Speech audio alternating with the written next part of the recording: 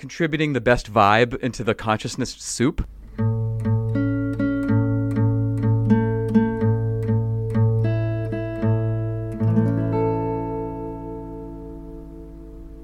Five, four, three, two, one. I'm not sure that worked, but well, it's at least a starting point. yeah. Oh, it is so nice to hear you and talk to you. You know, I have listened to you talk for like, I don't know, 30 hours. Wow. So you're a real hardcore Two Bit Geeks fan then. Yeah. I mean, oh my gosh. It's mostly you. I mean, it's mostly you talking on Two Bit Geeks. I mean, not mostly you, but it's more you, I think.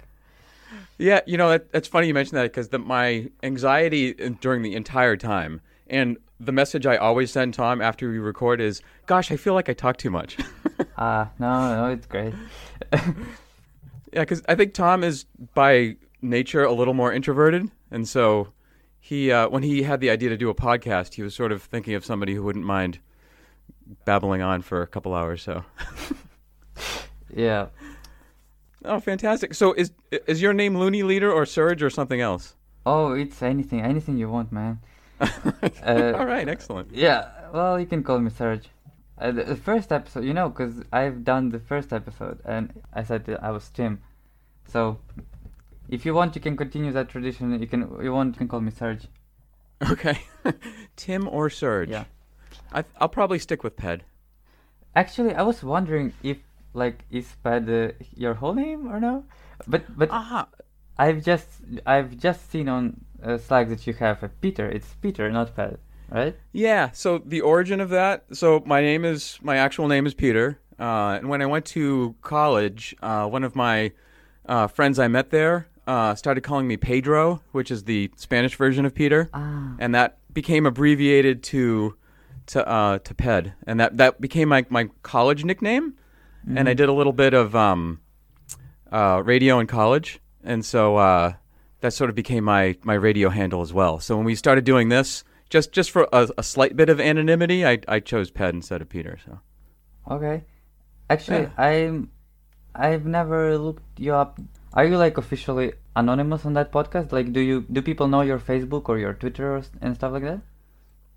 So that's a good question. I would say we're like loosely anonymous. Mm-hmm. Like I don't really have like my personal Facebook is private, and I don't really I have like a Twitter I use for Ped, but yeah, I think if you took a couple hours, you could probably find references to, like, because I'm on school committee now, like in my hometown, like we talked about. Mm-hmm. There's there's public references to my name, but well, I assume you people don't call you Ped on school committee. That's right. Only Tom and my old college friends will still call me Ped. Right. And me. Yeah, absolutely. So you are right now broadcasting from Poland? Oh yes, I'm in Poland, in Warsaw. In Warsaw, and you grew up in Ukraine? Yes, I grew up in Ukraine, and I'm almost finished studying here like 2 weeks ago. Oh wow! So do you have like a graduation ceremony coming up? I think that'll be in May or June. I don't know. I don't think it's a big deal here. Okay. Graduation ceremony, but I heard that like there's gonna be one. Yeah. Yeah. In U.S. it's a huge like cap and gown ceremony. All your family and friends come, and big to do. I hope no. Well, because they would have to come to another country for this, and I don't think it's a big deal. So I hope they will not. Yeah. So you still have a lot of family back in Ukraine? Yeah, yes, almost everyone. I only have one relative here. Okay. Wow. So, like, I have, in the grand tradition of ignorant Americans, I know very little about Ukraine, other than the Russian invasion with the Crimea situation, and so just trying to read the Wikipedia page on Ukraine the last couple of days. Okay. Like the first thing that stands out is that, wow, geopolitically, it's right in the middle of a lot of things, and that must be kind of a stressful area of the world to grow up, I would imagine. Well, it's also big, Ukraine. So like yes, it's between Russia and European Union, and historically that's been a big problem for Ukraine.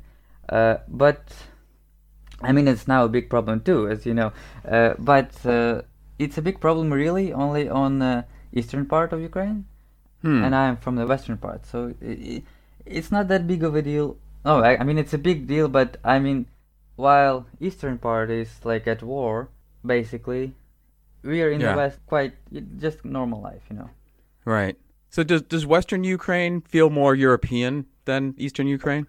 Oh yeah, it does feel more European, especially buildings, like architecture is very similar to Polish and Czech. It's I think it was built like by Austro-Hungarian Empire or something. Okay. But it's quite beautiful, and it's very, very similar to what's in Europe.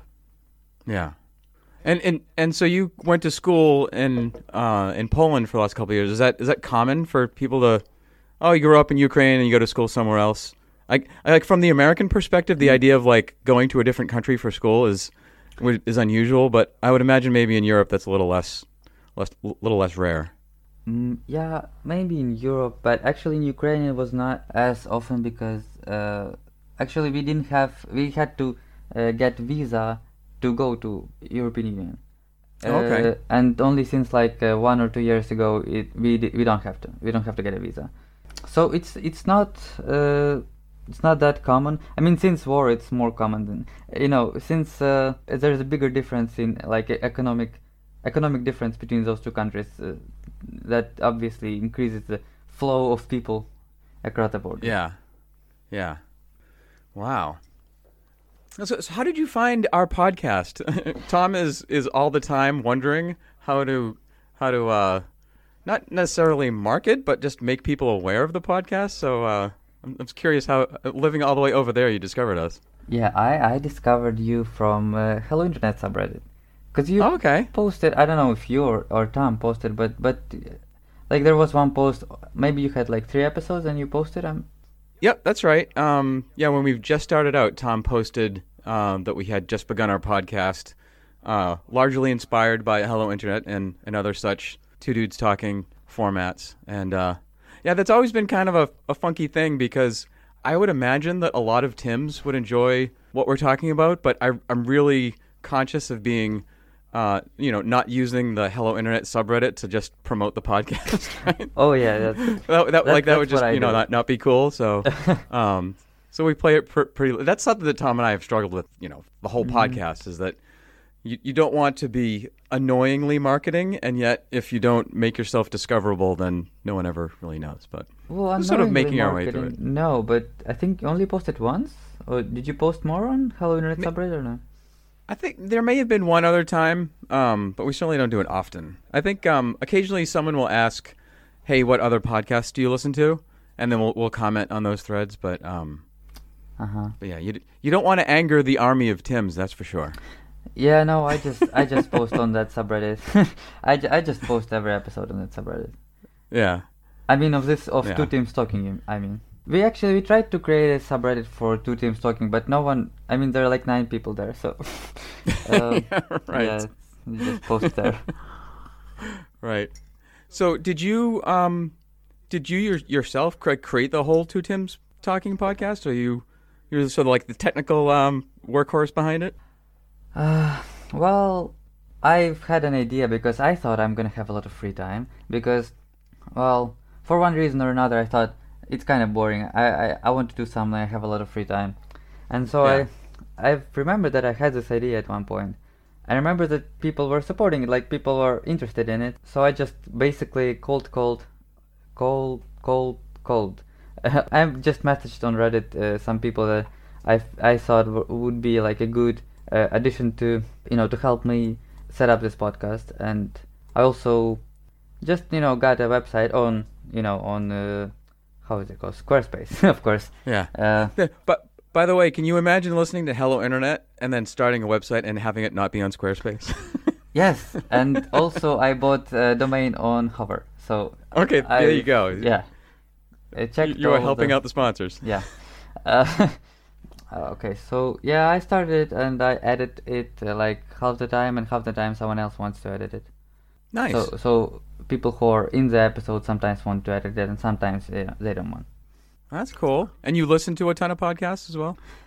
Yes, actually. So when I started it, it turned out that I don't have a lot of free time, and so if you look at the dates, it's like once a month basically. It's very like a rare podcast, but now I do have lots of free time since I just graduated a couple of weeks ago. So yeah, I listen now to many podcasts.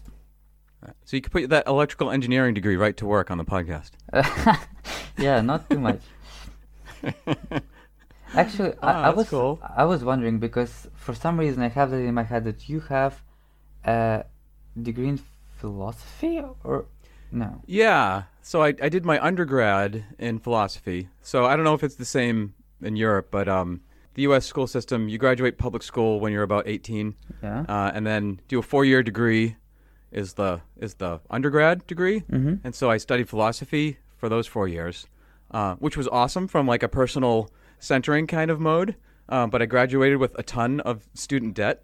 And so I sort of just bumped around for a couple of years and then had to figure out some way to pay off all of my student loans. And so I this was like mid-90s, right before the first .com boom and bust was happening. And I just rolled right into software engineering. Like took a programming class, and then I got my master's degree, which was a couple-year degree. So I have a bachelor's in philosophy and a master's degree in computer science. Okay. I do software. Software engineering is the thing that pays the bills, and philosophy is the thing that's fun to think about. Okay, so because I was wondering how'd you get into programming from philosophy? Yeah, so it really was kind of the practical drive that. So philosophy was wonderful to study from like a personal evolution standpoint. Mm-hmm. It really helped me clarify a lot of things. But there's not a lot of call for professional philosophers in the world. But tell me, did you really clarify things? I mean, philosophy is like, they're just, asking questions. They're not answering, not really. I mean, very many questions they don't answer. So I would say the act of studying philosophy is what helped me gain clarity. It's not like I read philosophers and they provided some answer and I said, oh, that's the answer. My drive for studying philosophy, I didn't go to school wanting to study philosophy. I just went to school basically. So I don't know if I mentioned this moment on Two Big Geeks, but did I talk about this time when I was 12 years old in a parking lot and I coughed?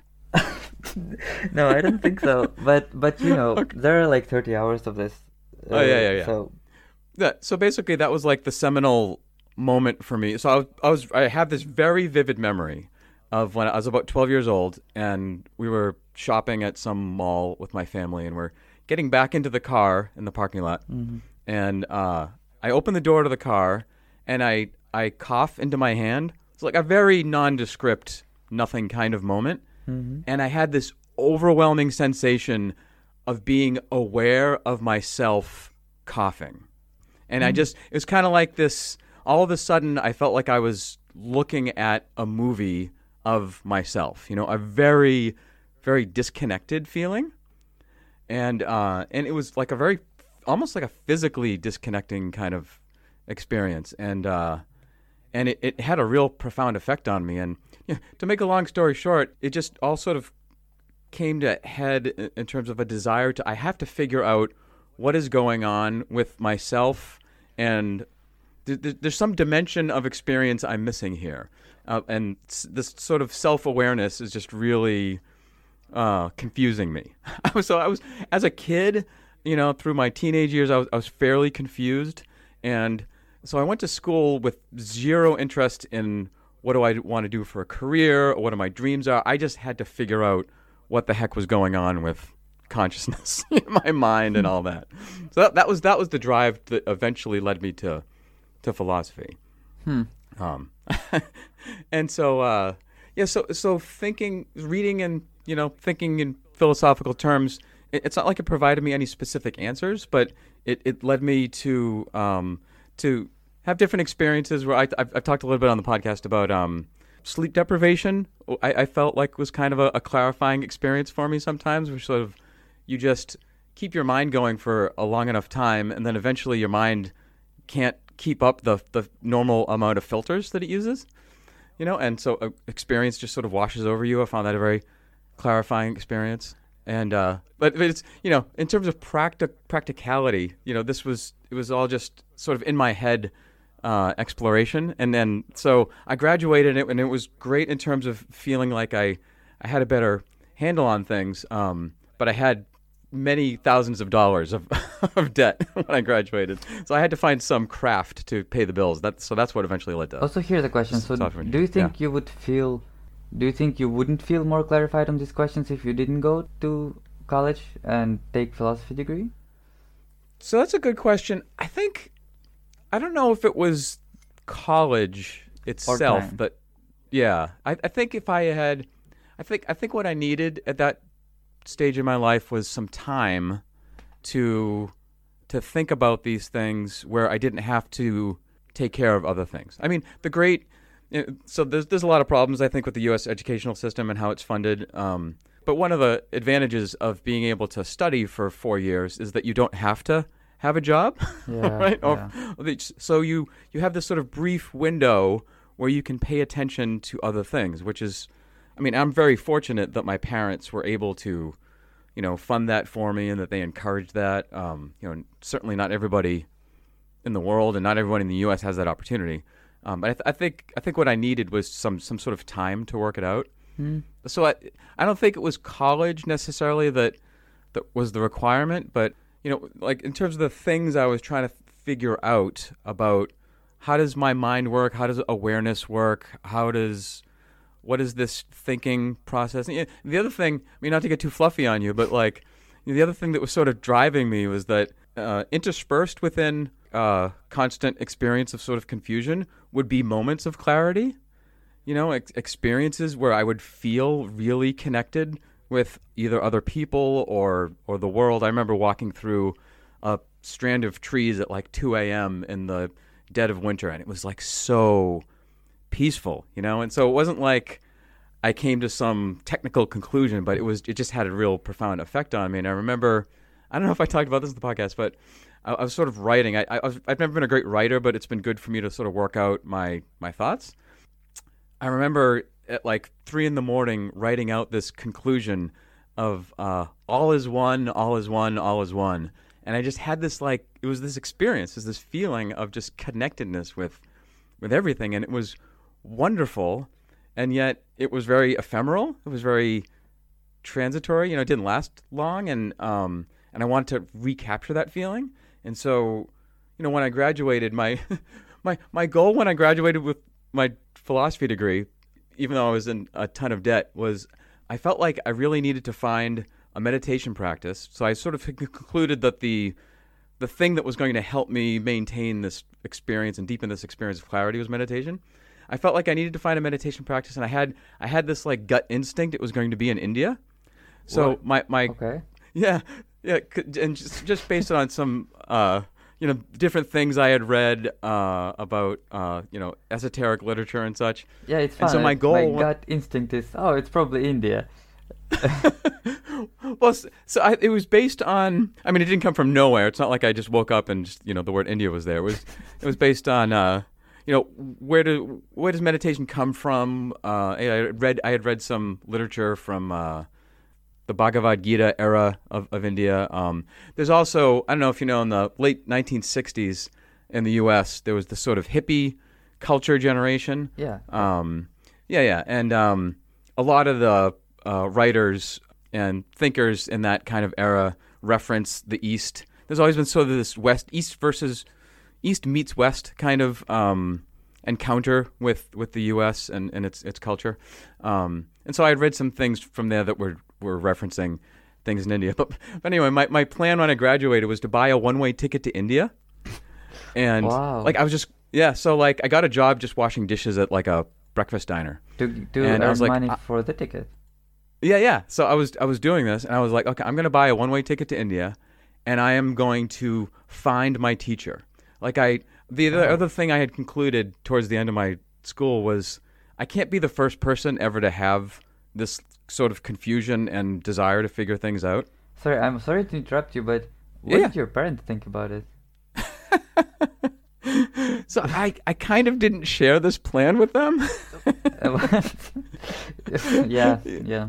I was avoiding talking to it about them. So as I was at the diner washing dishes, saving up my money, my plan was to kind of tell them at the last minute, and because I knew that they would be pretty concerned about the plan. Yeah, pretty yeah, concerned I really, about a one-way ticket thing. Yeah. Exactly. But I wonder why. it's like there's like especially from the 1960s in the US, there's this kind of romantic notion of going on the spiritual quest, right? And sort of it's a sort of reaction to the mainstream religion culture in US of you go to church and that's where you get your beliefs and then you're done. And to say, I'm not trying to say anything negative about religion. That's totally cool if it like works for people, but like it just didn't work for me, right? Mm-hmm. And so there is this kind of romantic notion of going out into the world and having your adventure and finding the truth on the top of the mountain kind of thing. I was really taken with that image. Yeah, I get it. But you said that one of the moments of clarity you had was like very peaceful one in the woods, or like yeah. So you wanted to recapture that, yeah, that peacefulness, right? Yeah. So there was like that was one thing that sort of triggered this feeling, this experience. Having these kinds of like conversations with friends would also sort of increase that feeling. So do you think these moments were random, or these moments of clarity or moments of self-conscious experience and stuff like that? Yeah.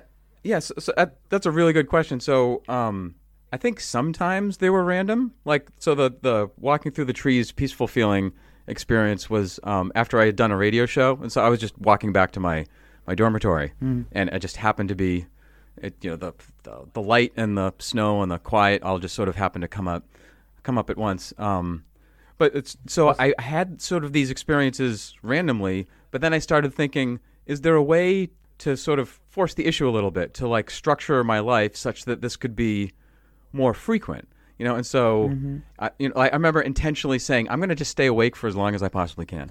Okay, so here's the thought. Fast forward 20, or I mean, I'm not sure how old are you, but I'm in my mid 40s. Okay, so fast forward 20 years. Yeah. So did you achieve it? Yeah.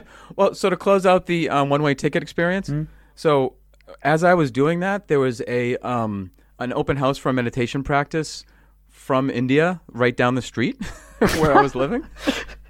So you didn't know about it before? Yeah. Well, no. So like I live in so I was working in a town, which coincidentally, this was 25 years ago. The breakfast diner I was working at is in the same area in the U.S. where I live right now, coincidentally. It's very kind of open, social, progressive, liberal, open kind of college culture-y kind of place. I don't know if that makes sense. But anyway, there's always sort of like there's a lot of opportunity to learn about yoga and that kind of thing.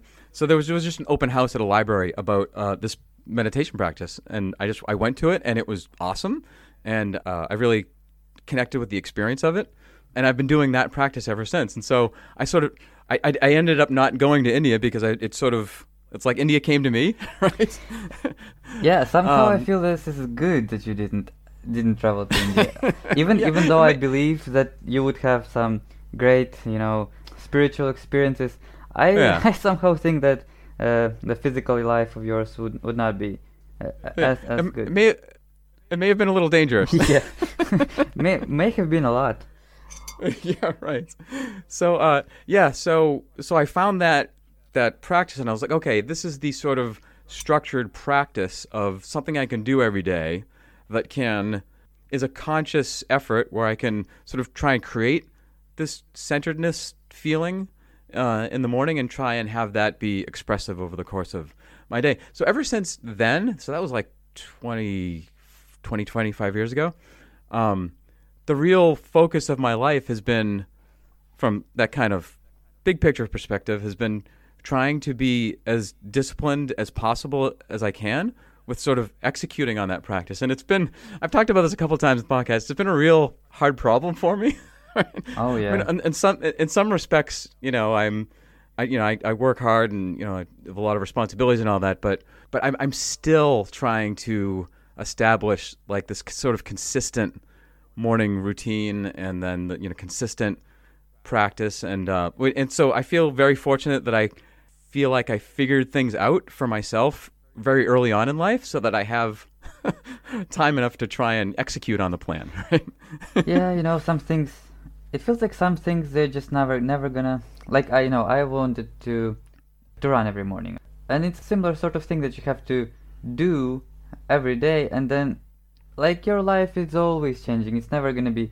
I don't know. I haven't worked yet. People say it's now 9 to 5, 9 to 5. So it's every day is the same, but really, I think it's never gonna be so that like every day is the same. It's always gonna be like, oh, you know what? I'm usually, my goal is to run every day, but lately I haven't been doing it.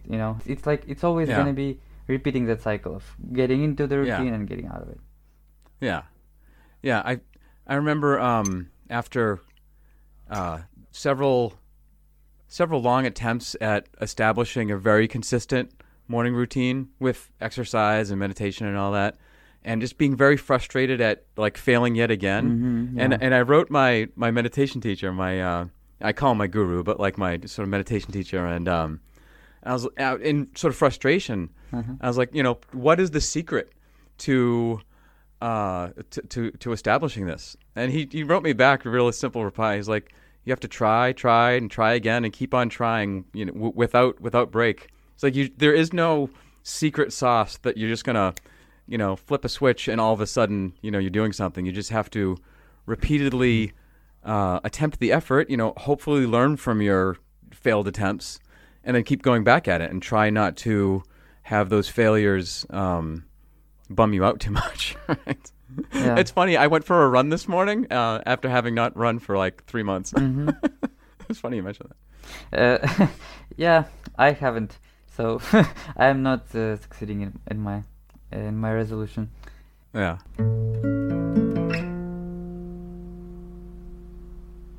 What do you mean Iceland Dome?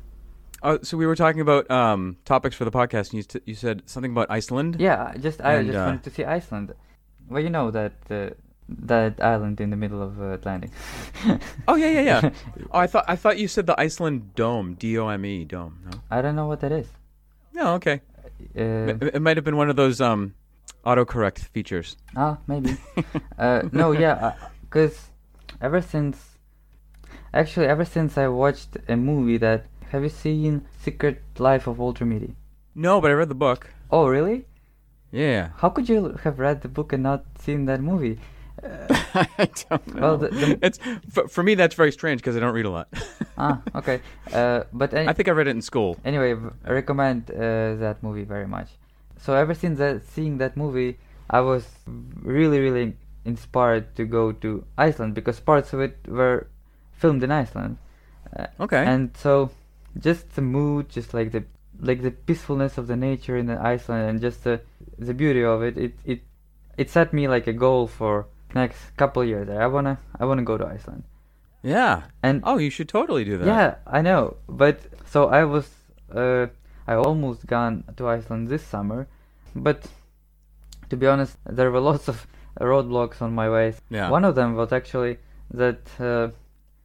The trip to Iceland is actually, there is a road. I mean, there are lots of roads in Iceland, but there is like a main road. It's called Route 1, and it is a road around Iceland, around its country, and it's basically most of the things you want to see are on that road. And right. And so the way you go on the trip to Iceland is like a road trip. And problem of mine was that I don't have a driver's license. Okay. So I was going to classes, and anyway, this was one of the limitations, let's say. Also, expensive flights to Iceland, and a couple more reasons. So I don't know. Yeah. I still have like a dream to go to Iceland, and I'm not sure when it's gonna happen, but I'm sure it's gonna happen. It's a good time of your life to try and do those things. The less, the older you get, the more likely you are to have a commitment to a job or even a relationship or a family, and and it's harder to carve out those free times. Oh yeah. You sort of have this window of opportunity, when you're young, of being relatively unencumbered, and also not having a lot of financial obligations, and so you make that happen. Well, I hope that happens for you. It's funny you mentioned about the driver's license. In the U.S. you can get your driver's license at 16 years old, and most everyone my age was very excited to do that. I didn't get my driver's license till I was 23. Initially I was just sort of lazy about it, and then I developed, because of it had gone so long without driving, I developed kind of a fear of it. How do you get around without driving in US? I heard that you have to have a car there. If you want to go shopping, you have to have a car, right? Yeah, I mean, it sort of depends where you are. So when I was in school, everything was fairly self-contained. So if you didn't want to leave the campus, you didn't have to. So that was fine during my school years, and yeah, I sort of just extended it by asking for rides from people. But it eventually became a problem, and my girlfriend of the time, who eventually became my wife, and she still is, just started teaching me to drive. And we were living near Boston at the time, and Boston is notorious for having very bad drivers, very bad traffic. And she was trying to teach me to drive, and it was very, very unnerving. So when we got married, we went on our honeymoon to India, and we spent a few weeks in India. And in India, the rickshaw drivers are just crazy, and traffic in India is this wild adventure of every type of vehicle merging into every other type of vehicle, and there aren't really lanes, and it's very harrowing, right? So after having experienced that for 3 weeks, I came back to the U.S. and it was like nothing. So I got my driver's license after that. But I sort of had to fear for my life in India first. Actually, the problem of mine is that it's actually really tough in Poland to pass the driver's license test. They have first there's a theoretical test, which is hard, but I passed it. And then there is a practical test, which I failed twice already. And it's really tough because you can only make one mistake, and if you make that one mistake, you didn't pass. Oh wow! And so that's a very high bar. Yeah, and so it's like one big mistake or two small mistakes. So for average Polish person, it takes 3 attempts to pass this test. Wow. Yeah. I'm going to guess that Tom would be very much in favor of that. I mean, yes.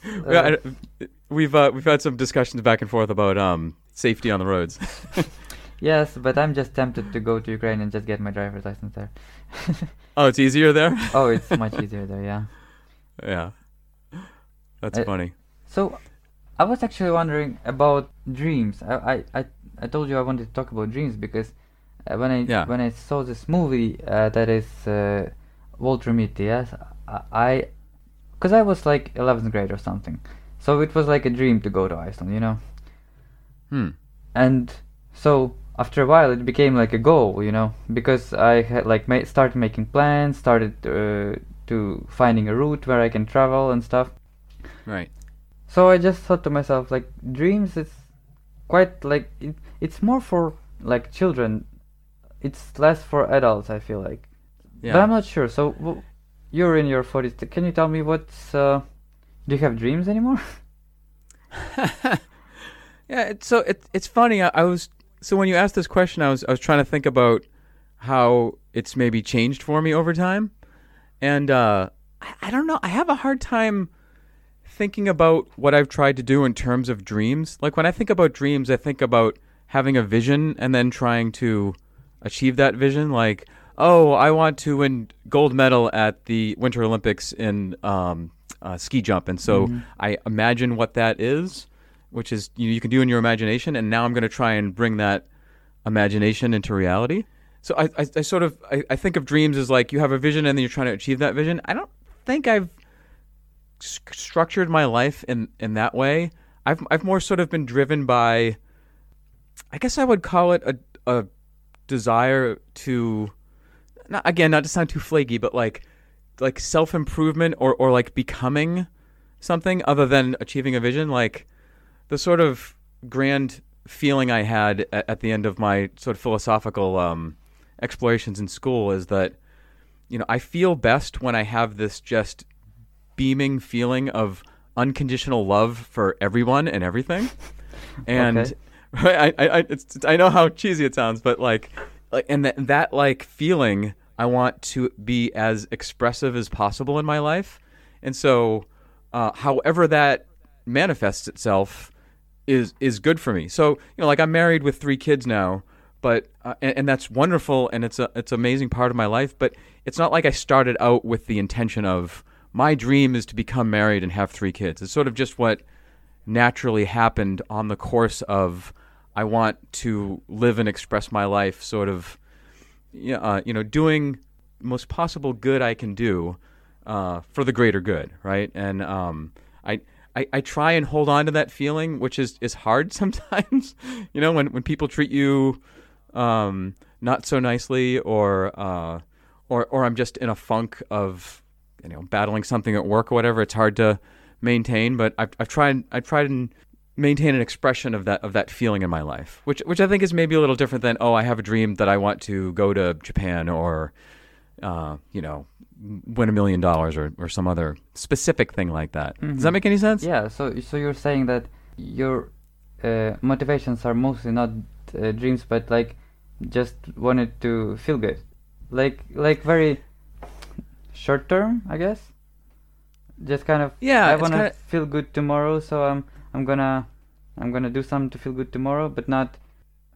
Or maybe you're saying that I want to feel good, and then what is the situation gonna be? For example, where am I gonna live while I'm feeling good? It's not doesn't matter as much, right?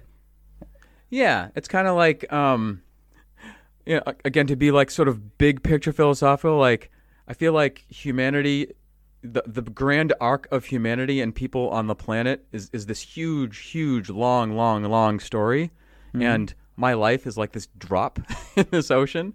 And so when I take as much of a step back as I can, I think, all right, what's the greatest good I could possibly do to minimize human suffering over the millennia? What as one individual with this very short lifetime, with this very limited ability to affect the world, what can I do to contribute, right? And I sort of concluded that if I can experience this, what I think is not an often experienced dimension of existence, this sort of just in feeling of just unconditional love for everyone and everything, and I can make my life as expressive of that as I can, that's the most good I can do to contribute to the world. It's kind of like contributing the best vibe into the consciousness soup is going to create the most positive ripples outward going forward into the world. And that's, and so however that manifests itself, whether I'm podcasting with some dude I just met from Ukraine, or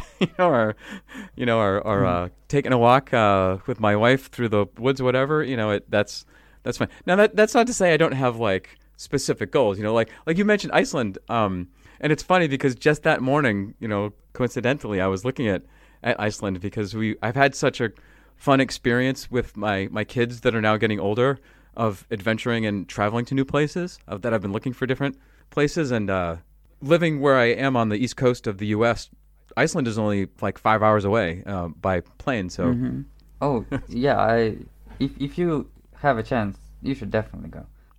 Especially actually in the winter right now, you could see what's it called? This polar light. Aurora Borealis. Sorry. The Aurora Borealis. Okay, I'm not sure. The Northern Lights. Yeah, Northern Lights. Yeah. That's the same thing. Yeah. Yeah. Yeah. My actually one of my wife's wishes is to see the Northern Lights. I got to see them once. So I went to school in Maine, which is like the very most north eastern state in the U.S. So it's not quite as north as Iceland, but occasionally the Northern Lights will dip down into Maine. And I got to see them once, and it was pretty incredible. It was like this shimmering curtain of light green somethingness, really close to the ground. It felt really close to the ground. It was really, but it's gotta be really dark, quite remarkable. It's gotta be dark to see them. Yeah. So it's weather can be a big imposition, but No, but I meant like if you're in the city, it's too much light pollution. Or did you see it in the city? No. So I went to school in a fairly rural part of the state, and so someone got a tip that the Aurora Borealis was going to be visible that night. So we drove out like into a golf course as far away from the small town lights as we could, and it was a really clear night. Yeah, we got really lucky because we were they had dipped down. Occasionally, the northern lights will dip down fairly far, but you have to get lucky, and the weather has to be perfect, and light pollution. Yeah, they say even if you go to Iceland to have the best chance to see them, you want to get out of the lights of Reykjavik and yeah, of course, yeah. Actually, that's one more reason I want to get a driver's license, because I actually wanted to get into astronomy a little bit, just a little bit, because I got a little telescope for my birthday, so I wanted to use it. Except because here in the city I can look at the moon basically. That's all that is accessible to me with this kind of light pollution. But yeah, so I wanted to just get a car and just go somewhere outside the city. But yeah, I looked into it. So there is a way to just go by bus there, but that's yeah, that seems like kind of something you don't want to do on vacation, is sit on a bus. Yeah, sit on the bus and then wait for it, and then go somewhere by foot, trying to find a dark place. Yeah, light pollution is a pretty big problem. There's in the U.S. there's like half a dozen. They call them dark sky parks. Oh yeah, I heard of them. So they're specifically set up to have the lowest amount of light pollution possible. Well, that's amazing. Do you know how large are they? Are they actually like big? Not that large. So I think they try and set them up as far away from major cities as possible, and then they have sort of rules around in the park of how much light you can use. And when I did my summer national park trip with my family last summer, we had a couple of opportunities when we were camping out middle of some of the national parks out in the western U.S. where it was really clear, and the difference in the number of stars you can see is pretty amazing. It's it's great. I had an awesome time with my daughter one night, just lying down on her back and looking up, and it's funny too because it takes your eyes a little bit to adjust so that you can see all the stars, and it was great. We saw the International Space Station, which you can see with the naked eye on a really clear night. Oh, that's cool. Actually, I had one similar moment, but not of clarity, but just a moment of interest when so I've been to the mountains, and we have because to the west of Ukraine there are like big mountains. It's called Carpathian Mountains, and we've been on the trip with the class. And the coolest thing is that there is a highest mountain in Ukraine. It's called Khvarla, and so we went on a trip to summit that mountain at night with our class, which was quite crazy and really cool. So we the goal was to see the dawn from the top of the mountain. Oh, wonderful! Yeah, it was really great, and so that's awesome. So during that night, at the beginning, I guess, of the descent, I just kind of looked up, and the sky was so clear and so full of stars, and then later I could see when they came closer to dawn, I could see like a little line, or maybe not a little, but like a line that starts to divide dark part from a bright part. Right. And it was so beautiful. And that's actually why I got the telescope for my birthday, because I just got interested in that stuff. That's awesome. Yeah, I had when I was in India 20 years ago with my wife, we traveled all over, and we had one night up in the Himalayas, in the Himalayan mountains in northern India, and we had one night like that. We just got really lucky with the weather, and just feeling like you're standing on top of the world, and seeing easily twice as many stars as I would normally see in the U.S. And just the thickness of the number of stars, just incredible. Could you make out Milky Way?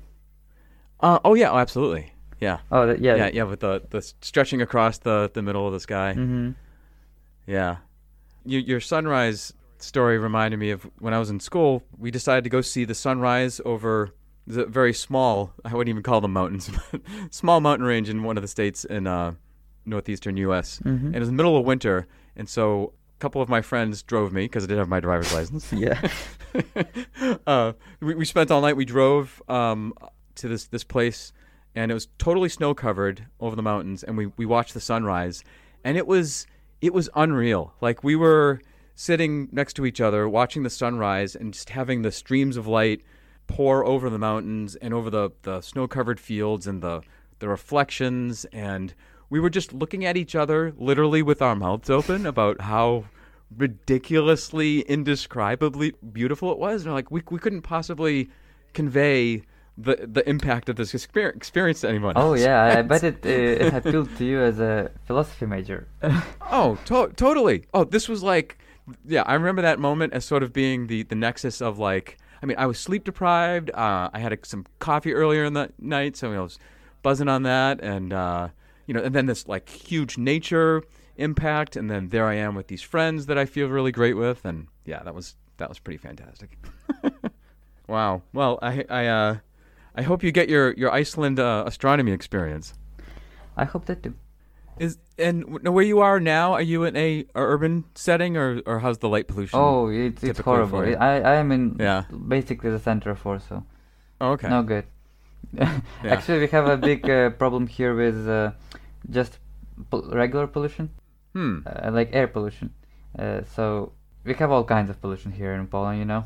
Yeah, when I see pictures of some cities where people are just going to their jobs with a breathing mask on. Oh, yeah. I'm like, yeah, we have some of that. That's that's pretty sad. It's pretty recent too that many people started, not many, but some people started to wearing these masks. But I don't know if they help. I didn't do my research on that. Yeah. I wouldn't want to go to work with this kind of mask. Yeah, that doesn't seem the greatest thing to be doing for your long-term health. Not wearing mask is. Well, I was saying, having to live your life in a city where you are experiencing such pollution that you need to wear a mask. Yeah. Yeah. Oh man, I wanna move to like Italy, you know. Right. Not really, just kind of.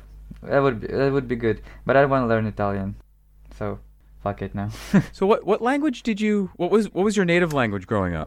It was, I would say that I have two native languages. That is Ukrainian and Russian. Okay, and then you learned English in school? Yes, I learned English at school from basically the age of like 5 or 6. I started learning, and then I've moved to Poland without knowing Polish language. It's not that hard because they're similar. The Polish language is similar to Ukrainian, but it did take me quite a long time relative to other people. It took me like 2 years to start, talking properly with Polish people. So you're like at least trilingual. You have Ukrainian, Russian, English, and then you have a couple years of Polish under your belt. I would say that I'm quadrilingual already. Wow. Yeah. That's pretty awesome. Like, for Americans, that would be very rare. I think most Americans speak only English. And it's interesting. So on the school committee, right, we're looking at this idea of having some of our classes for very young children be dual language immersion. Mm. And so we have a large percentage of Spanish speakers in my town. And so we're looking at this idea of having classes. It's called dual language immersion, where you have a class that's taught in both English and in Spanish. And so So you can choose, or you have to, or do they just do one lesson English, one lesson Spanish? Exactly. So like one English. So the immersion piece means that from the very beginning, the class is like when you're learning math in first grade, it's being taught in both Spanish and then in English. And so it's this idea that when you're very young, your mind is very open and flexible to learning multiple languages in such a way that you're not when you're an adult. Like if you're an adult and you want to learn a different language, you have to go to class, and it's this, effort kind of process, where if you are immersed in it, then you sort of naturally absorb it. Right, And so what's the policy here for people who will just say, well, my kid doesn't understand half the classes, half the material, so that's why he's failing. So it's not his fault. Right. So that's a good question. So one thing we're looking at, like in our school district, is having it be an optional thing where across the school district, if you want to participate in dual language immersion, you can, but you can choose to just have your classes in English. There's a lot of very interesting research that we've been talking about at the school committee about the benefits of learning two languages, and not just because the world is becoming more global, and so it's nice to have the option to have two languages, but just being able to think in two different terminologies is helpful. And there's a sort of core educational problem in the U.S. called the achievement gap, which is if you are of a certain, if you don't speak English natively, then your academic achievement compared to those who speak English natively is not as good.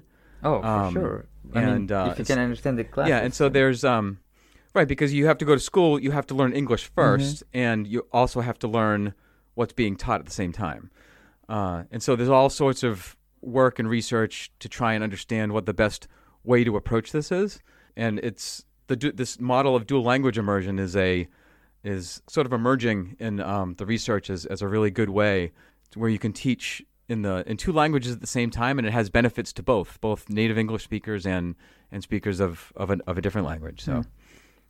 I think that's a real shortcoming of the U.S. is that we have much less of a breadbasket of languages, and much less percent of our population is multilingual. The fact that I think it's fairly common when I talk to Europeans that they speak 2 or 3 languages, which I just think is awesome. Oh yeah, actually, I mean, I don't think you can get around in Ukraine without speaking. Oh, I guess you can, but really, most people can speak 2 languages, like Russian, Ukrainian. It's actually funny that most Ukrainians can speak Russian, or at least understand Russian, except maybe like the most western part. But Russians cannot understand Ukrainian. So I mean, maybe they can, but not as like much worse. And so it's very funny to me that like for me, I basically don't see almost any difference if someone speaks Russian or Ukrainian. Like for example, if I went to see a movie and then I come out of the theater, sometimes I can't remember which language was it. Like, was it Russian or was it Ukrainian? And so that's pretty wild. Yeah, it's so strange to me that someone can not understand Ukrainian, not understanding Russian. It's strange. Right. Huh. Are they similar languages at their root? Like, do they share? Yes. Origins? They have a very they're very similar, I'd say. Interesting. I find it very interesting when people know multiple languages that have vastly different roots. Like my brother X, he lives in Japan, and so he's fluent in Japanese as well as English, and so totally different structured languages. And he said it took him a few years before he started dreaming in Japanese. Uh-huh. Like what language do you dream in? Wait, how do you dream in a language? Well, like Don't if you you're just see dreaming about pictures? somebody talking to you, what language are they talking to you in? That. I don't think I talk in my dreams. Maybe I do. But actually, Like, do you think in one language more often than the other? yeah, that's strange because since I moved to Poland and since I started speaking English, most of the time because I didn't know Polish, I started speaking English, and so still, even though I speak Polish and English and like all of the languages now, I still most of the time I think in English. Huh. And it was Interesting. yeah, it was so weird for me, and I don't like it very much. I mean, it's fine when I'm speaking English, but when I'm in Ukraine, for example, and I'm just walking down the street, and all of the thoughts are in English, it's like it's inappropriate. Can you force yourself to think in Ukrainian? Yeah, you can. Like, if I speak the whole day in Ukrainian, chances are I'm gonna think in Ukrainian too. But sometimes not. Interesting. Yeah. Wow. Actually, I find it really interesting sometimes to compare the languages and the words in different languages. I mean, I'm in no way a philologist or whatever, but Polish and Ukrainian are also similar, somewhat. Not as much as Ukrainian and Russian, but then Polish has more links to English. Right. So it is somewhat related, and sometimes I find words that I see the link between Polish word and English word, and then I see the link between Polish word and Ukrainian word. Right. It's like it's almost like Polish is the bridge language between the two. Exactly. But when you look at Ukrainian word and English word, it looks like they have nothing in common. Right. Huh. That is interesting. Well, maybe on the side of your electrical engineering career, you could teach languages. Hope not. Hope not. Actually, I have some experience in teaching, and I mean in tutoring, and I don't like it. Is it that you don't have the patience for it, or just Actually, right now I'm tutoring some people in physics, and when I joined that website, the tutoring website, I also chose like a thing that I can teach. And so one of those things I thought, okay, so I know Russian, I guess I can teach Russian. And so I had 7 lessons with a Chinese girl that wanted to learn Russian. And so basically I learned that I don't know Russian. That like I can speak it, but when it comes to grammar, I just, like I know how it should be correctly. But then during those 7 lessons I had to learn myself, or at least like revise all of the things of how grammar works in Russian. Yeah, I guess there's a difference between having a working knowledge of it versus an academic knowledge of it. Yeah. So after 7 lessons, after 7 lessons, I learned most of it. I felt like, but I don't know. She said that she had some. I think I was no good. I think that's why we stopped. Yeah, trying to teach somebody something else does expose the gaps in your own knowledge for sure. Oh yeah. Over the years, if like a more junior programmer comes on and they say, "Oh, can you teach me this particular programming language or coding technique?" and then I start in on it, I immediately start to see the gaps in my own ability and say, you might want to learn this on your own. Even things that I've been working with for years, sometimes I'll go into a meeting and someone will say, "Oh, Peter's an expert in blah, blah, blah." And I'm like, I'm not an expert. I can't imagine ever knowing enough about anything to call myself an expert. That word is just so... Oh, yeah. I hear you, yeah. So it's like the more I learn about something, the more I see how much I don't know about it. And so to be able to then say, "Oh, I know everything," is just so far beyond. Oh, yeah. It's a famous, dilemma that you probably studied in philosophy, that it's a sort of analogy about the balloon, that the more you learn, the more is the radius of the balloon, but then the surface is that you don't know, and so the radius is increasing linearly and surface is quadratically or whatever. Yes. Yeah. The more you know, the more you know that you don't know. Yeah. Yeah, that's a much more elegant way to say what I said.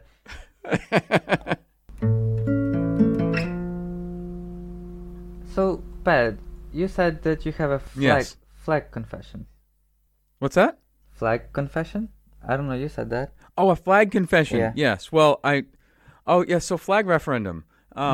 So I came on as a listener to Hello Internet about episode 56 or so. So I missed the flag referendum, and I did not send my postcard in. Wait, 56? That's where I came in.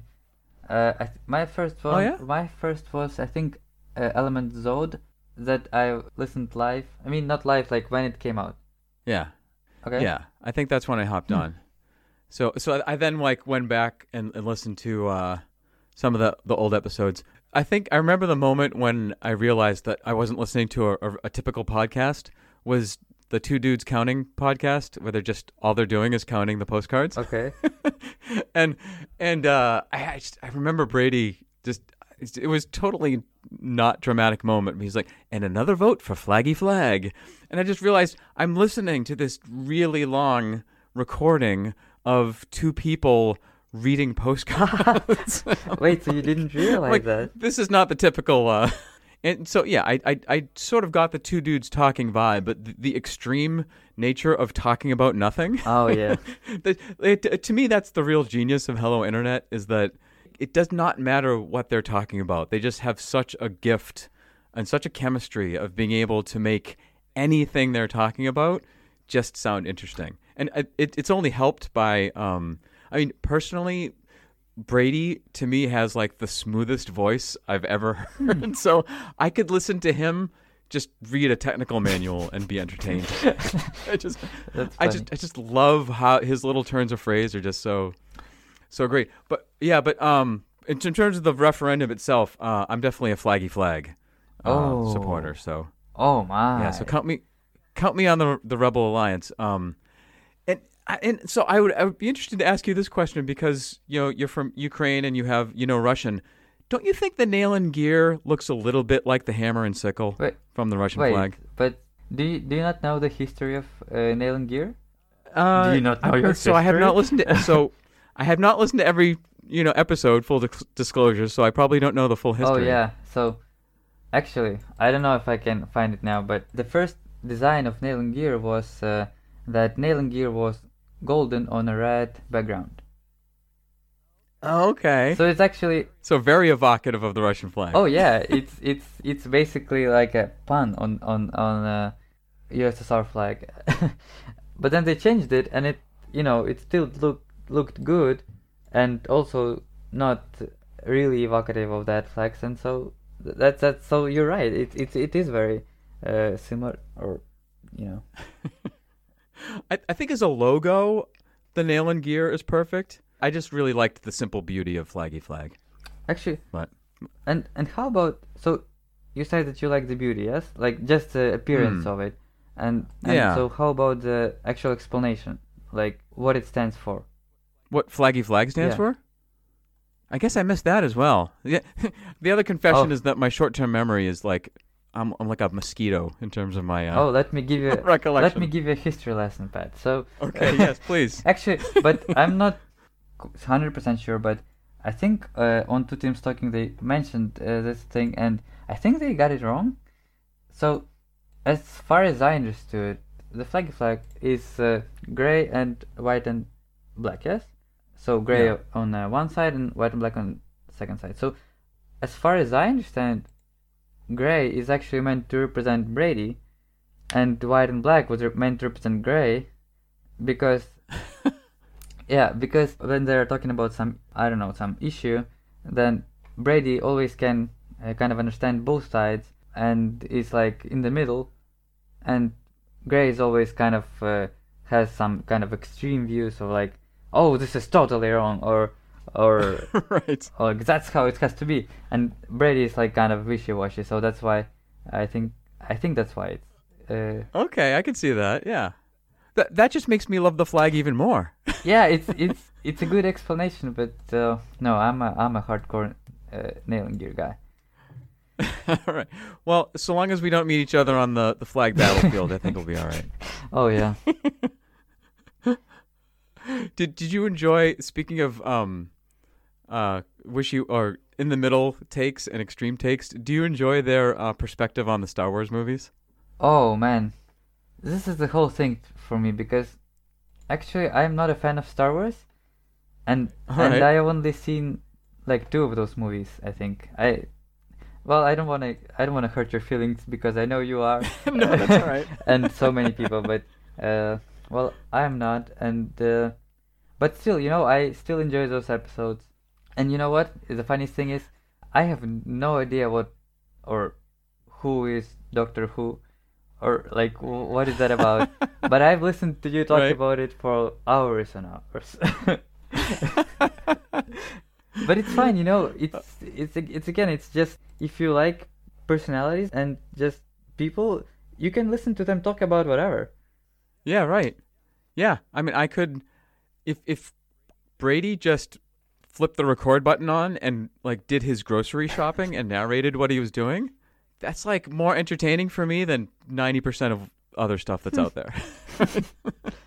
So Yeah. how did you listen to, because I remember that you used to not have a phone. I mean, not have Yes. a smartphone, right? Right. So how did you listen to Hello Internet? Okay, here's my really embarrassing low tech thing, because the other challenge for me for listening to podcasts is that I don't have tons of free time to just listen to things for a couple hours. So really, my best opportunity is in my commute.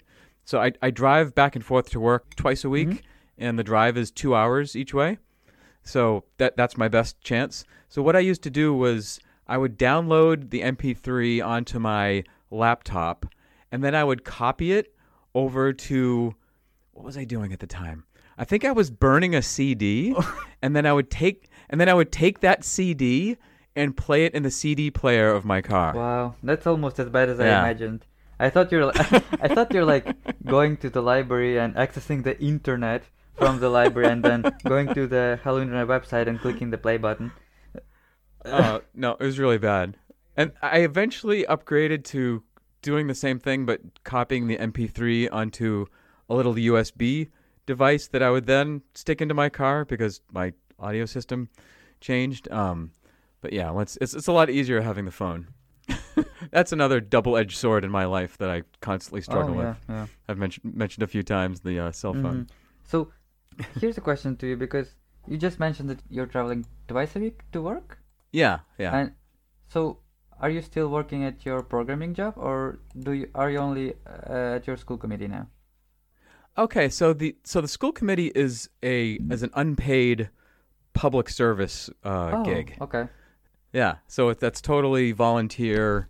You still have to. It's a publicly elected office, so you have to run a campaign and people vote for you and all that. But once you are, it's unpaid. So it's just volunteer service. Okay, then. So can you explain what exactly are you doing there? Like, what is your function? Yeah. So in the U.S., the notion of a school committee or a school board are publicly elected people from the community, and your job basically is to oversee the policies and the budget of the school. So, for the time being, public education is still publicly funded in the U.S. There's the question of what do you do with that money? Do you invest in this particular program? Like we were just talking about, possibility of having some of our classes be dual language immersion.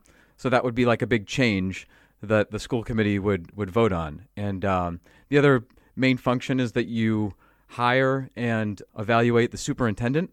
So the superintendent in a school system is kind of like the CEO of a company. It's their job to run the schools, and they hire the principals and teachers and whatnot, and sort of set the policies and what goes on in the school. And so the school committee is kind of like, in the analogy of a business, is kind of like the board of directors that oversees that. And it's supposed to be representative of the public, and so you get voted so that the public has a say in how the money is spent and what the policies of the school are. Okay, my interest is in, like, what is the power structure here? I mean, if the school committee decides that all of the schools in the town are implementing this program, so they have to listen to you? Yeah. So the separation of control is somewhat detailed between the superintendent. So the superintendent is kind of running the show, but the school committee has the ability to fire or hire the superintendent. And then any major decisions, like, for example, we have 3 elementary schools in our town. And so if we got into trouble where one of our buildings was very expensive and we had to replace the building, well, what are we going to do? Are we going to ask the town to borrow a lot of money to build a new school? Or are we just going to close that and have 2 schools? Or what are we going to do to address, such and such problem? And so that it's kind of like the oversight committee. Yeah, so you're like more big picture stuff, big picture guy. Yeah. And so you rely on the superintendent to be the person who's running the operations, and then the principals are running each of the schools and supporting the teachers. So it's all really in support of the teachers that are teaching the kids. But you try and be that interface between the community and the school, because ultimately it's people in the town that are paying the taxes that fund the schools, and so you try and represent them as much as possible. Course. So it leads to a lot of interesting political, social things. So do you enjoy that service? I mean, it's a lot of work. Like you said, you're asking me if I still do the software job with this job. So it's kind of like having a second job that I don't get paid for. And it's at times can be very time demanding. There's a lot to learn, and you want to make an informed decision, and so you want to talk to a lot of people, and so it's definitely a challenge for me in terms of my time management. But I do find it very rewarding, very very fulfilling in a way that I feel like complements what I try and do with like the meditation stuff. So like the meditation and feeling unconditional love and broadcasting that vibe. It's all very like high level, big picture things. Whereas the stuff I do in school committee, I feel like is a very specific, detailed thing that's impacting what's right in front of me, right? It's like the stuff I do in school committee isn't going to affect anything outside of like my town, right? Because we're just talking about the schools and the education of the kids in this town. But it's something I can do to give back to the people that are immediately around me. So in the end, even though it can often be very frustrating when you're trying to do something and people don't understand the reasons for what you're doing, trying to communicate that to the broad public can be challenging, but I find it fulfilling. I find it rewarding. Yeah, I mean, I wonder, you have basically 2 jobs, and then you record a podcast, and then you have a time to record this podcast. That's pretty amazing. It's funny. I've talked to Tom a little bit about this, but there is this paradox, I think, of time management. I don't know if you listen to Cortex, which is CGP Gray's kind of productivity podcast. He does somebody else. So it's this one idea of time management is that you have a finite amount of time. So what's the most efficient way to schedule things in? And then there's this other sort of way of looking at time that if you don't start with the idea that your time is finite, if you just always just say yes to the things that feel the most inspiring and that are going to be the most have the most positive effect for you, then sort of you'll find the time. Like when Tom emailed me a couple of years ago and said, "Hey, you want to do the podcast?" If I looked at my schedule, there was no way I had time to do the podcast. And in fact, every time we record, I'm always like 5 or 10 minutes late, and I'm like running behind, and I'm like, I'll be there. But I immediately replied to him, said, yes, let's do it. Because it just felt like something that was going to be a sort of positive experience for me. So I'm like, we'll figure it out. We'll make the time. And, oh yeah, man. I feel like it's forced me to be, to fit things in. I know, exactly. And there's another side of it, is since I finished school basically 2 weeks ago, and now when you don't have things you have to do, when you don't have some kind of external things that govern your day and like make your schedule, it's when you have a lot of time, it's much harder sometimes to actually do anything really. Because for example, absolutely. For me, I try as I can, but sometimes I just procrastinate for hours, and absolutely. It's because there's no kind of deadline motivation, and when you have that, right, you can actually, like for example, if I go to school or like if I go to work, then it might be the case that I'm gonna in my free time or in that free time that I have, I can accomplish more than if I have the whole day on schedule. Like I have free day and I might do less in that day. Right. Yeah, that deadline motivation is something I've struggled with for a long time. When I was in school, I was a chronic procrastinator. And one of the least helpful experiences for me was I had this final paper due for a philosophy of mind class, and it like a 20-page paper, and it was midnight before the day that it was due, and I still hadn't started it. And so I finally motivated at like 2:00 in the morning, drank 3 or 4 shots of espresso, and just sat down at the computer and wrote this 20-page paper over the course of 4 hours.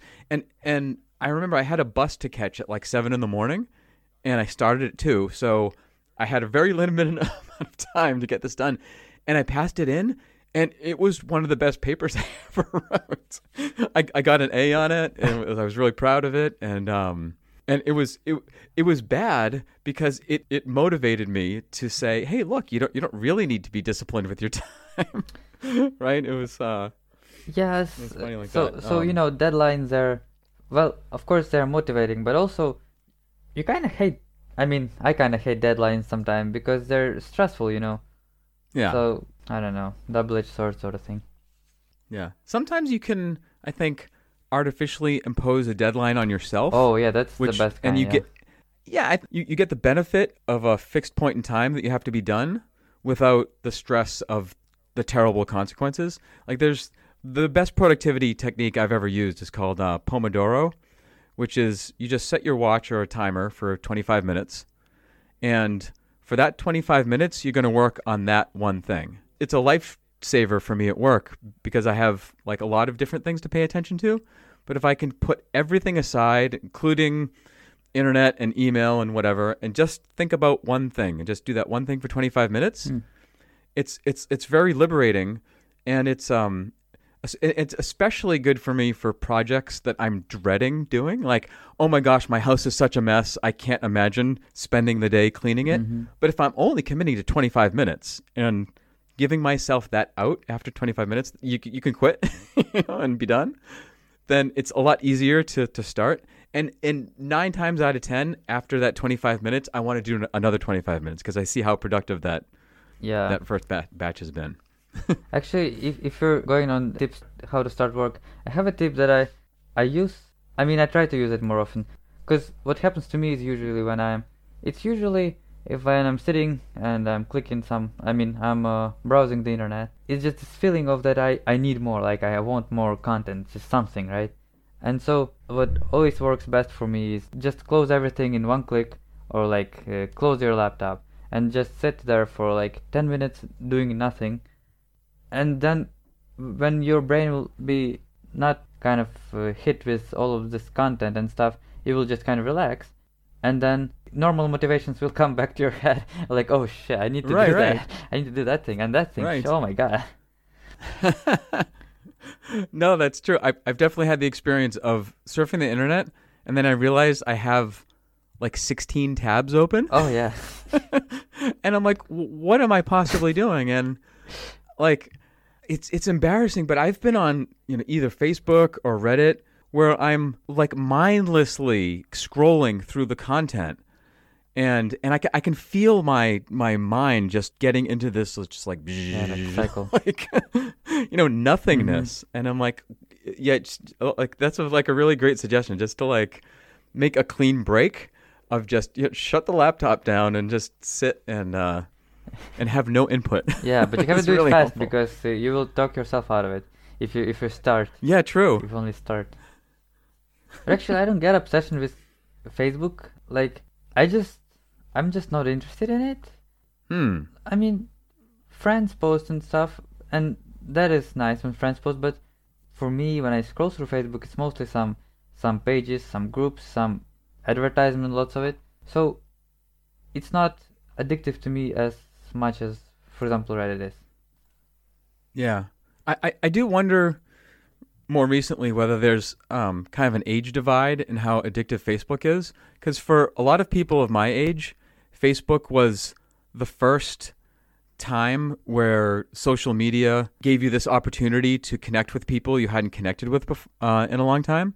Like, I have friends from college and friends from towns I used to live in and friends from previous jobs that if I didn't see them on Facebook, I would not see them anywhere else. And it was kind of like this revelation of like, oh, look, here's this technology that can connect you with people. Where I think maybe with people your age and younger, you have so many different options that you grew up with of way to connect with people online that it's not like Facebook is the only answer to do that. In fact, I think I read recently that for the first time, Facebook is starting to lose users. Ooh. And it's mostly in the younger age brackets. Oh, I'm happy about this. So somehow I'm happy about this. I'm not a fan of Facebook. How about MySpace? MySpace. That was kind of like a precursor to Facebook, right? I don't know. You tell me. I am not 40 something. Yeah. So I mean, my memory of MySpace is that it was like an early social platform. I didn't connect on it at all. I only got a smartphone a year and a half ago. I stayed off of Facebook for a pretty long time. So yeah, I avoided most of that stuff for a long time. I think it's because I do have this continued fear the more digital I let my impressions get, the more the memory of those really impactful nature experiences is going to fade, and I don't want to lose that memory. And I know myself that my memory can fade pretty quickly, right? So it's like I can have this amazing experience of this sunset or the trees or the eclipse or whatever, but if it sort of gets drowned out by years and years of digital engagement, I can totally see myself losing that. So every time I use any technology, that's sort of always in the back of my mind. Oh, I know that feeling. But it's also it's really fun sometimes to just walk somewhere one day and like, oh, you know what? I did that. That was amazing. Like, and I forgot about it for 2 years. I haven't thought about it once. And now I remember it's amazing. It was amazing. I don't know, just something like that happened right recently. Oh, what was it? What was it? Oh, I don't remember now. Okay. There you go. There's the memory for you.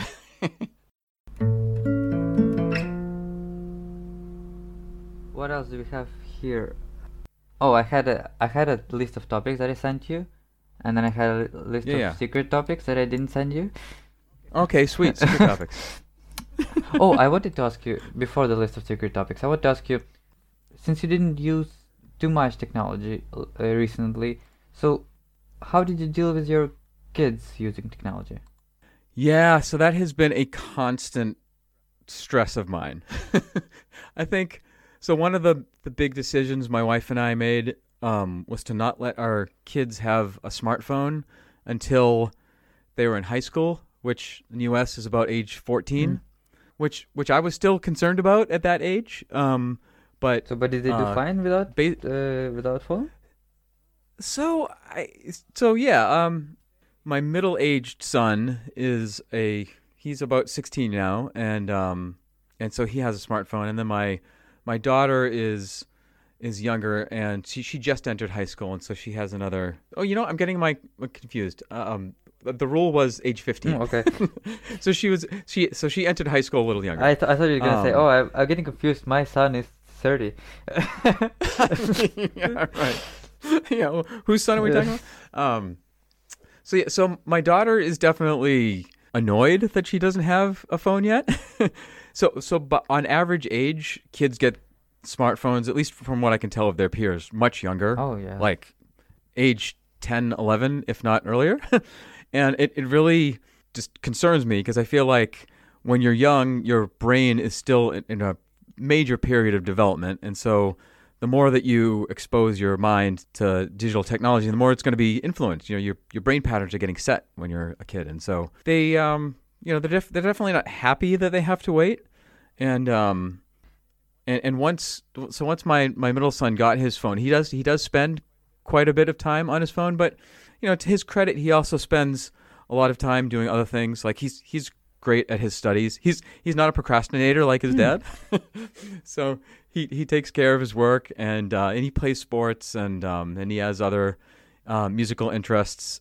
So I can see, even though he spends a lot of time on his phone, he's also very balanced in his time. But I do still really question myself as to whether we're doing it right. Like it's not uncommon for my wife and I to sit down with our kids and watch some TV show together, just to hang out and relax, and for everybody to be on their phones.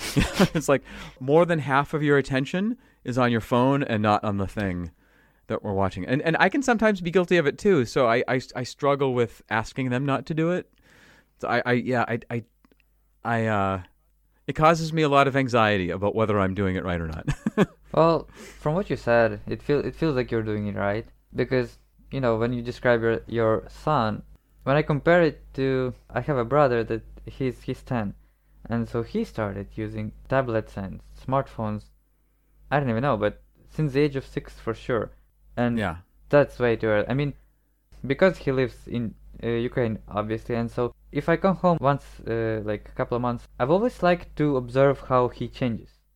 Because little kids, they change very fast, and so you can see the changes every time you come. And so about the age of 6 or 7 maybe, each time I went home and we had some sort of dinner, family dinner, he started being completely on, his head in the screen.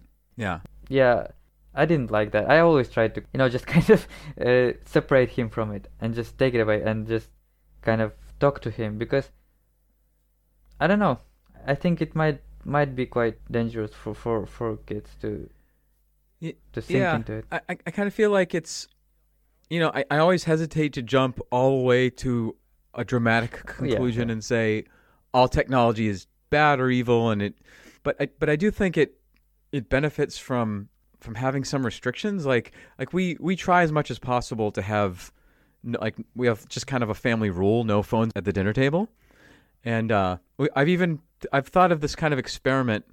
We haven't tried it yet, but I might try it soon. Where just having a phone basket where we say, okay, we're all going to watch this stupid TV show, and we're making the intentional choice of putting our phones in this little basket. Everybody put your phones in the basket, because we value having the experience of doing something together, even if it's just watching a stupid TV show.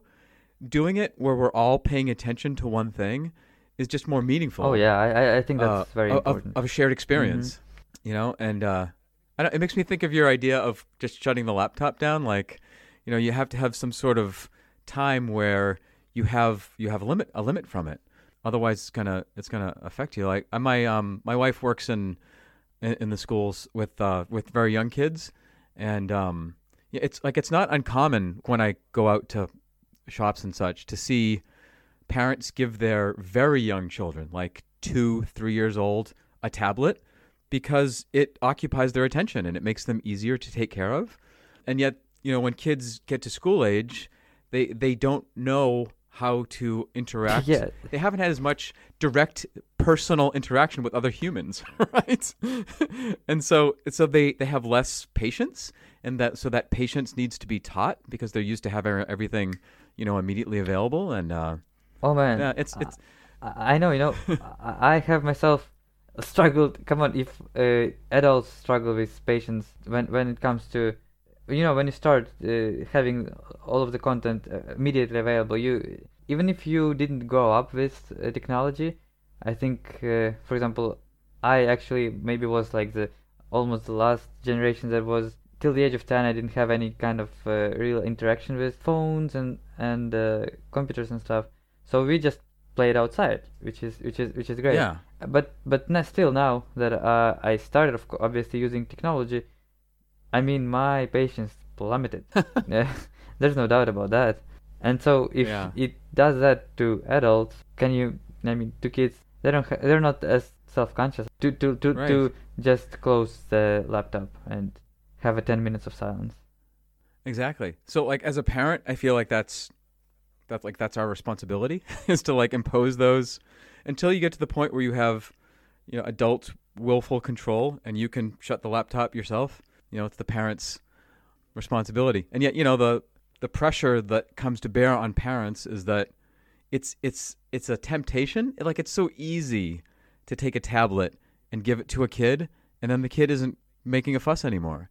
And it's even easier when all of your peers, all the other parents are doing the same thing.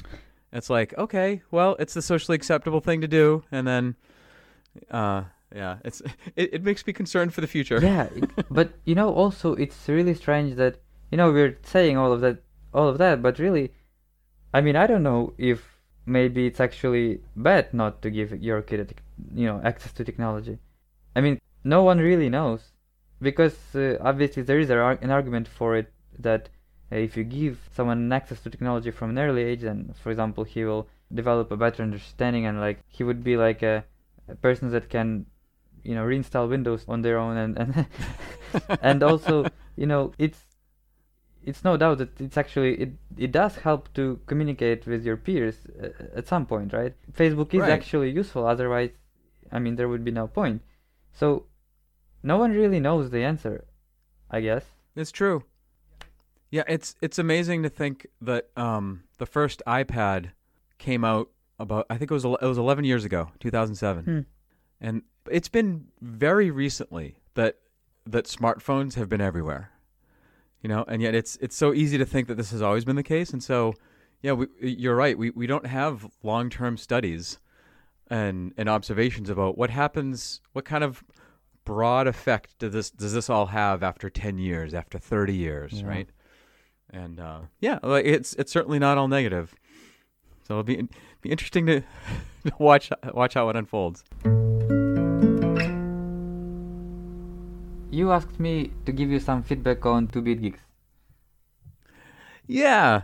So it's we sometimes do this. Tom calls it navel gazing, where we sort of think about how we started and where we've come, and we do get some feedback, but not nearly as much as we sort of would like. And so all the listeners I've ever spoken to directly have either been my friends or family.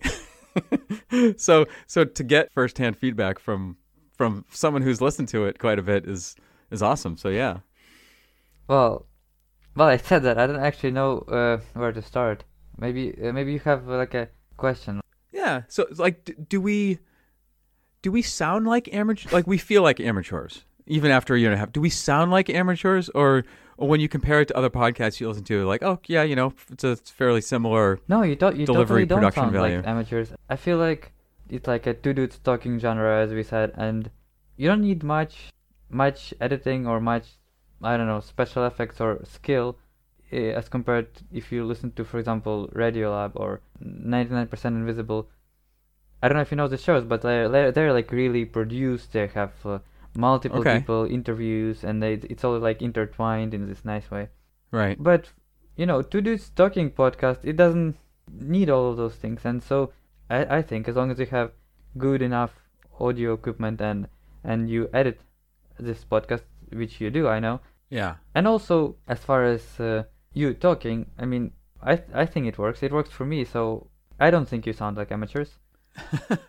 Well, that's good to hear. Yeah, I do credit, like you said, the editing mostly. It's always amazing to me. And so we're scheduled to record episode 30 tomorrow morning, and even after 30 episodes, at the end of every record, I'm like, that was okay, I guess. Man, there were a lot of things that didn't really work. I don't know. And there's always this kind of thing of we want it to sound interesting, and yet intentionally trying to sound interesting often inhibits something being naturally interesting. Oh, yeah.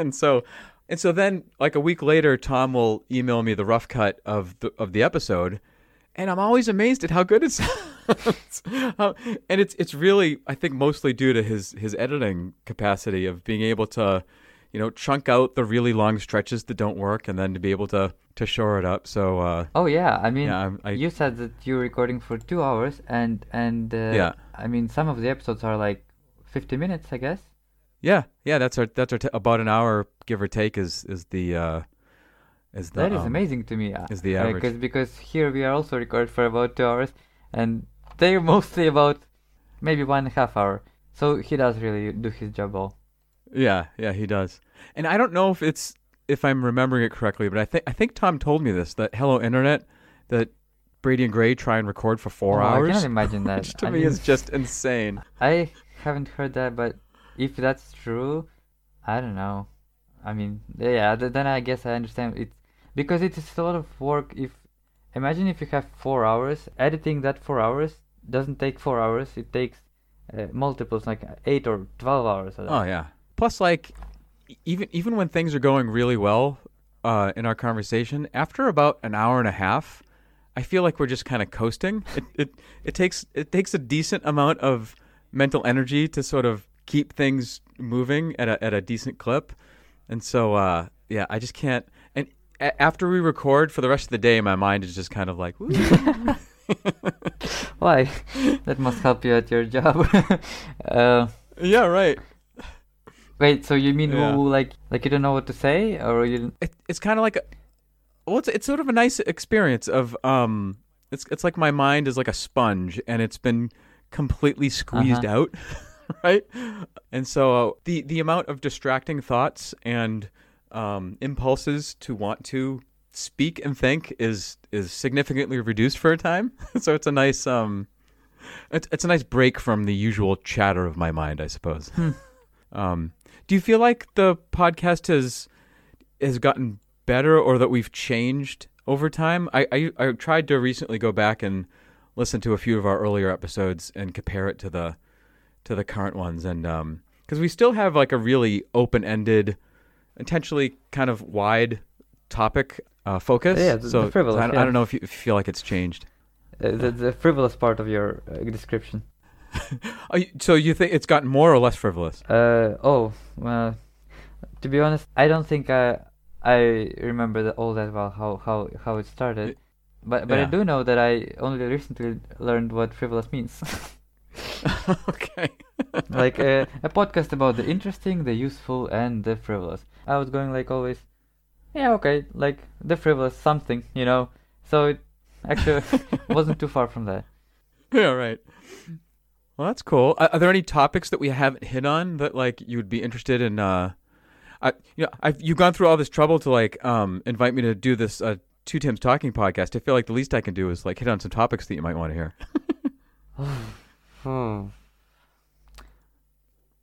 We could do an all Ukrainian episode. I don't think you could do that. Read the Wikipedia article aloud. Yeah, right. No. Oh, I mean, I don't think I can make a whole Ukrainian episode of Two Tims Talking. No, actually. Right. I mean, I used to follow more closely the situation in Ukraine and just the news, but I don't know. It stopped changing after about a year of this war, and then I just kind of check once a month. Still fighting? Yeah, still fighting. Yeah, all right. I mean, it's not good, but it's the same. Yeah. That's another topic I struggle with, which is how much serious news is good for me to consume. Because on the one hand, I don't want to just stick my head on the ground and not pay attention to problems in the world around me or problems in the U.S. or other issues. On the other hand, after a certain amount of time, it gets so intense and it has such an effect on me that it doesn't feel like, even though I'm paying attention to important things that of important problems that should be solved, I don't feel like I'm really benefiting from it personally, and I don't feel like I'm benefiting the problem. And so I struggle with how much news is good to consume. Yeah. I go through some stretches where I don't pay attention to it at all, and then I go through stretches where I'm reading everything, and so and age-old argument of hello internet. What the strangest thing of doing podcast with you is that I can interrupt. It's just because I've so used to listen to you talk, and it feels to me that it's like it's predetermined, like it's recorded, and it's like something is gonna happen, and it's not, because it's still recording. It's that's strange. It's like you're playing a video game versus watching somebody play a video game. I totally think like, I'm just listening here. Oh, that's funny. Maybe that's the next evolution of podcast, live podcasting, where people interrupt. Yeah, interruptions are welcome. Yeah, I don't think that's ever going to happen. Because, some podcasts do record live. I mean, some episodes. They like go out and sit on stage and record the podcast. Yeah, I always tease Tom that we should do a live episode, and he's 100,000% against it. I would be against it too. And not even because I don't want to be in public or stuff, but just, I don't know, I feel like it's not the same. Yeah. Well, certainly with our podcast, editing is such a heavy aspect of it that that the live version would be, I think it would probably be half as interesting. Yeah. If I had more time, it would be twice as. Oh, I fucked up this sentence. I will cut it out. That's the beauty of editing. You can go and cut that out. Oh, yeah, it is. And any other topics on your secret topic list? I don't know. There's a big topic, but I don't want to start it now. I had basically a paper cut about clubs, just like nightclubs. Nightclubs? Oh, I don't like this. I'm just not a fan of those. And my paper cut was gonna be that. It feels like when I'm there, it feels like maybe 2/3 of people don't like it there either, that they're there. It's just sort of like the place to be, and where else are you going to be? Yeah, because I've always thought that there's gotta be like a alternative to that. I mean, because at least in Poland right now, it's nightclub is a sort of mainstream place that you would go to in the evening or at night. Right. And so like a place to meet people? Yeah. And so I've always thought that like, oh, it wouldn't be great if there was a mainstream place that you could go that when you come out of it, you don't have like a partial loss of hearing. Right, like a raging headache. Yeah. Are coffee shops a thing in Poland? It seems like maybe a slightly lower key deal. What do you mean? I mean, there exist, yeah. Yeah, but just in terms of being able to go and hang out and meet different people, and not so much of a social experience. No, I don't think it's just. I don't think you go there to meet people here in Poland. At least you just go with someone. If you have someone already, you just go there to hang out, but not right. Not exactly to meet new people. Yeah. Yeah, I never did the nightclub scene as a young lad. I did dance quite a bit to live music. So like speaking of the trying to recreate good feelings and what sort of experiences made me feel all connected and such. I don't know if you know the band Fish. No.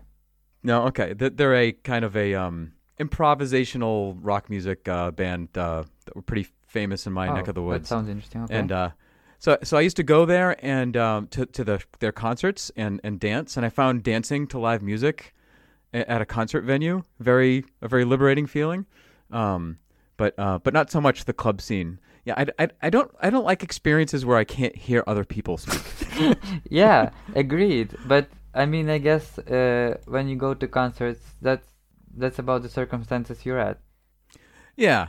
So I guess that was more of an individual experience, and then yeah, like if even going out to when I was much younger, going to like a bar. And then trying to talk to somebody when the music was very loud just seemed kind of productive to having a conversation. Exactly. You meet people and you go to the place where you can't talk. Right. It is amazing. It's either sign language or... Yeah. I mean, also, especially if you go, for example, here I'm in Poland, so I don't...